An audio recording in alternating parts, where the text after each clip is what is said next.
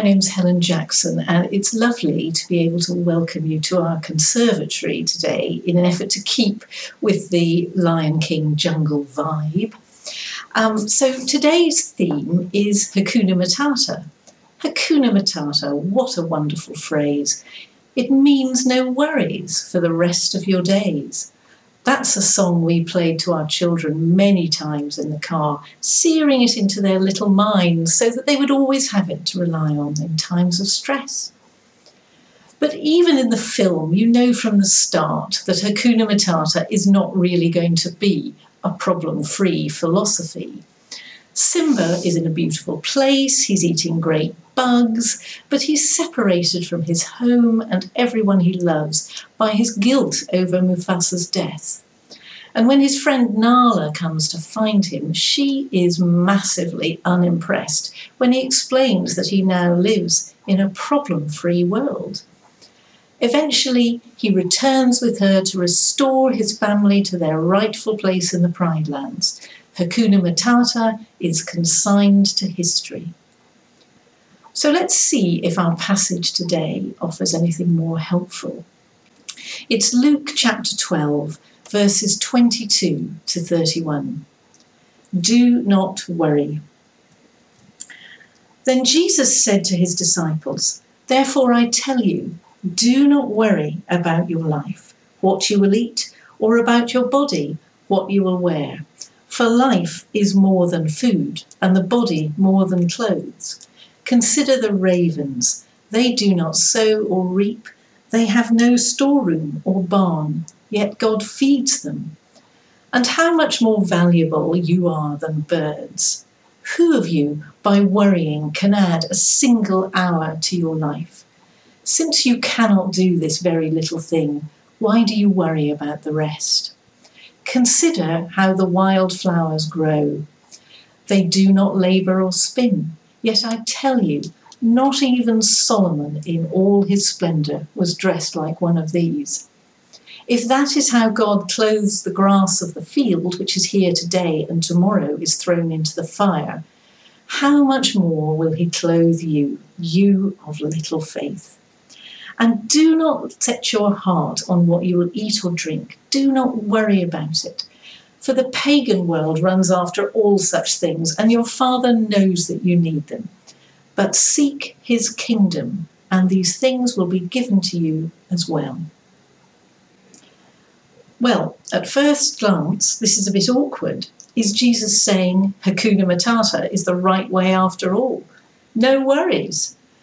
As it says in verse 25, who of you, by worrying, can add a single hour to your life? And if you can't do that, why worry about the rest? But Jesus is actually saying something rather different.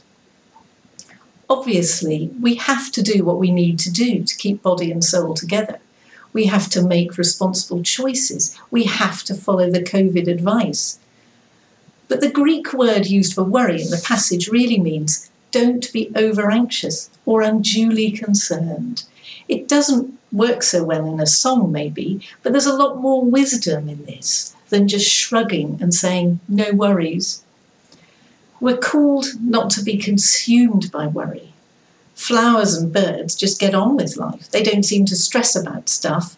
They just look for food in the normal way and God provides for them. And he promises to do the same for us. Our son Niall got married 3 years ago and he and Charlie had a wonderful wedding. My particular responsibility was to secure 10 mourning suits. But when they arrived a couple of days before the wedding, all of the trousers were a size too small. So the smaller gentleman in the wedding party had lots of trousers to choose from, and the larger gentleman had no trousers at all. So after a sleepless night, I got up at 5 a.m, Googled morning dress trousers, and I managed to buy 7 pairs of morning dress trousers in different lengths and sizes, which arrived just in time for the wedding. Something did need to be done, but I allowed myself to get wildly over-anxious about the whole thing. Trousergate, as we called it, seemed like the end of the world at the time. But looked at today, it feels like I was getting everything completely out of proportion. We're realising that many of our careful plans are just gone, and life's going on. Weddings, the Olympics, Wimbledon, school, exams, graduation, going to work, all of these have been swept away. There has been huge pain and loss in our community, and there is uncertainty ahead. We can no longer pretend that the world is going according to our own plan and that every problem can be solved by Google. We need to look at the bigger picture.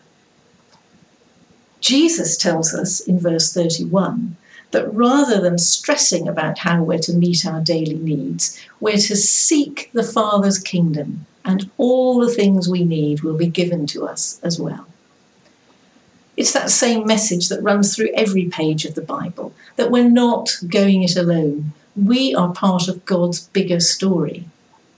We're to put aside worry, and with it, put aside the whole fiction that our future will be perfect if we can only get everything right and work everything out for ourselves. We need to put our trust in God to say, not my will, but yours be done.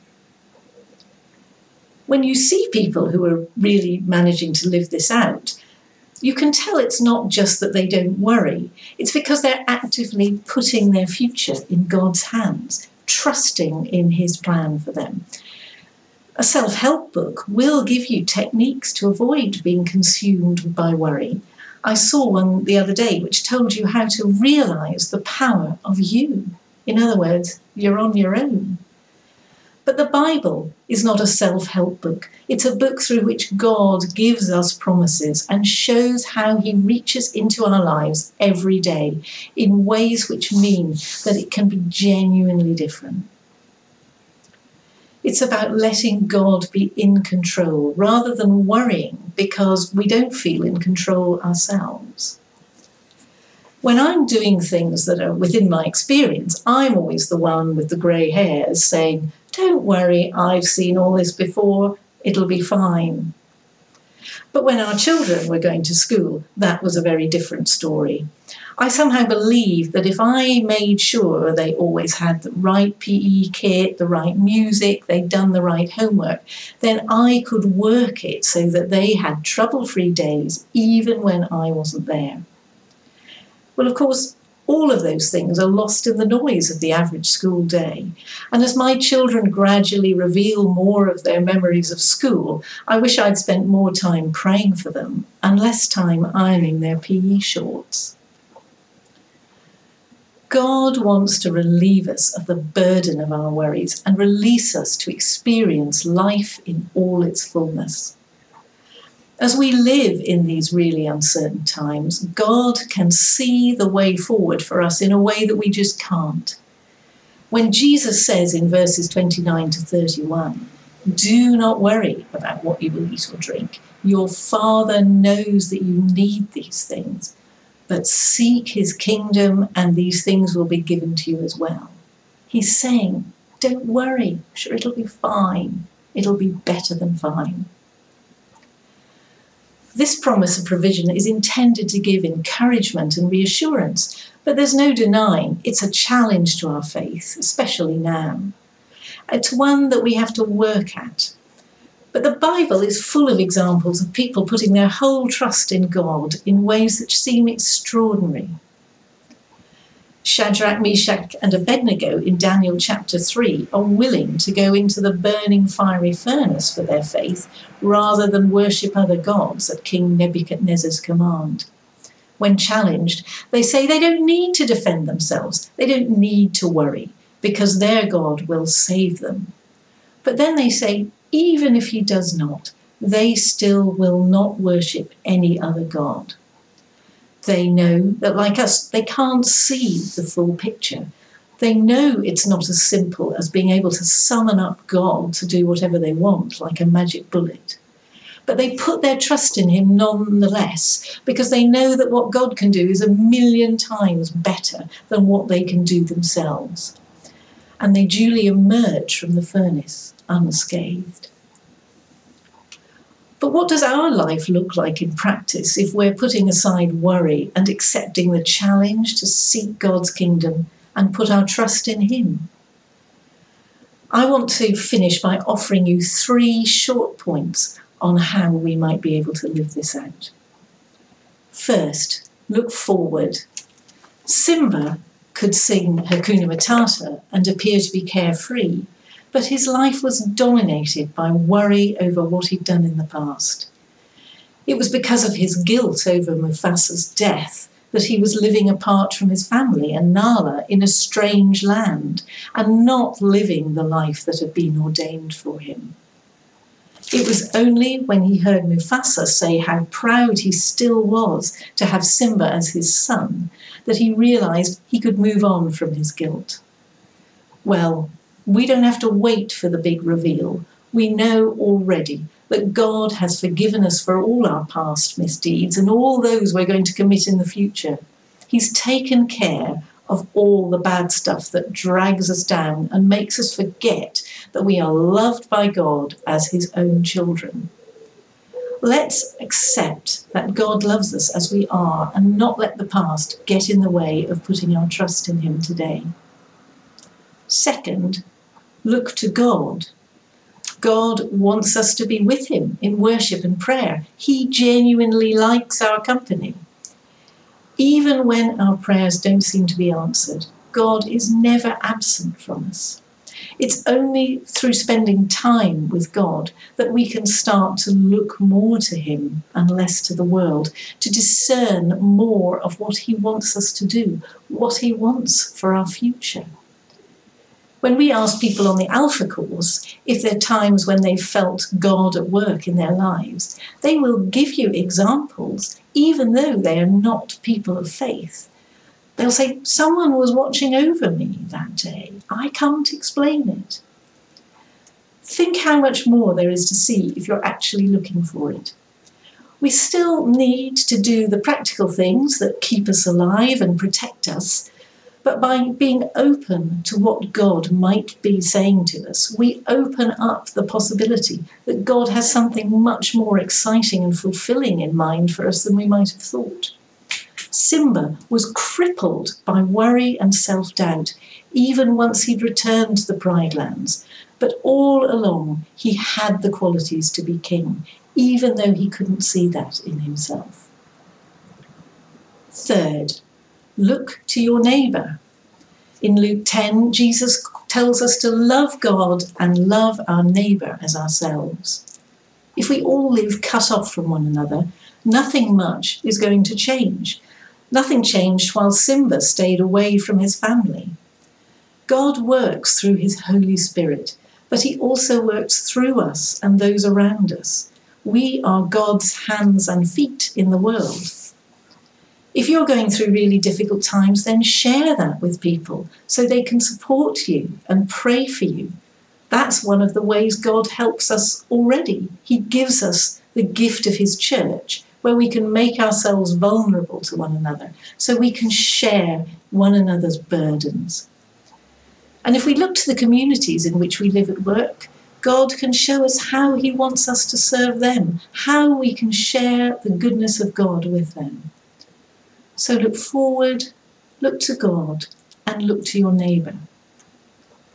St. Teresa summed up why Jesus wants us to put aside our worries and focus on our will with these beautiful words. Christ has no body now but yours. No hands, no feet on earth but yours. Yours are the eyes through which he looks with compassion on this world. Yours are the feet with which he walks to do good. Yours are the hands through which he blesses all the world. Amen. So, in a moment, we're going to worship together. And at the end of our service today, there'll be some questions for you to consider in your households and communities. It may be that you're new to St. Barnabas or you've been connecting with us online for a while. At the end of the service, we'll have a Zoom call running for you where you can meet some more people, find out more about St. Barnabas and how you could get involved, or simply ask questions about anything you've heard today. If that doesn't appeal, but you have questions about faith, why not do the online Alpha course that's starting in the autumn from where you're sitting right now? Details of everything will be on the screen or in the chat. So before we move on to worship, let's just pause for a minute and reflect on what God is saying to you so far today.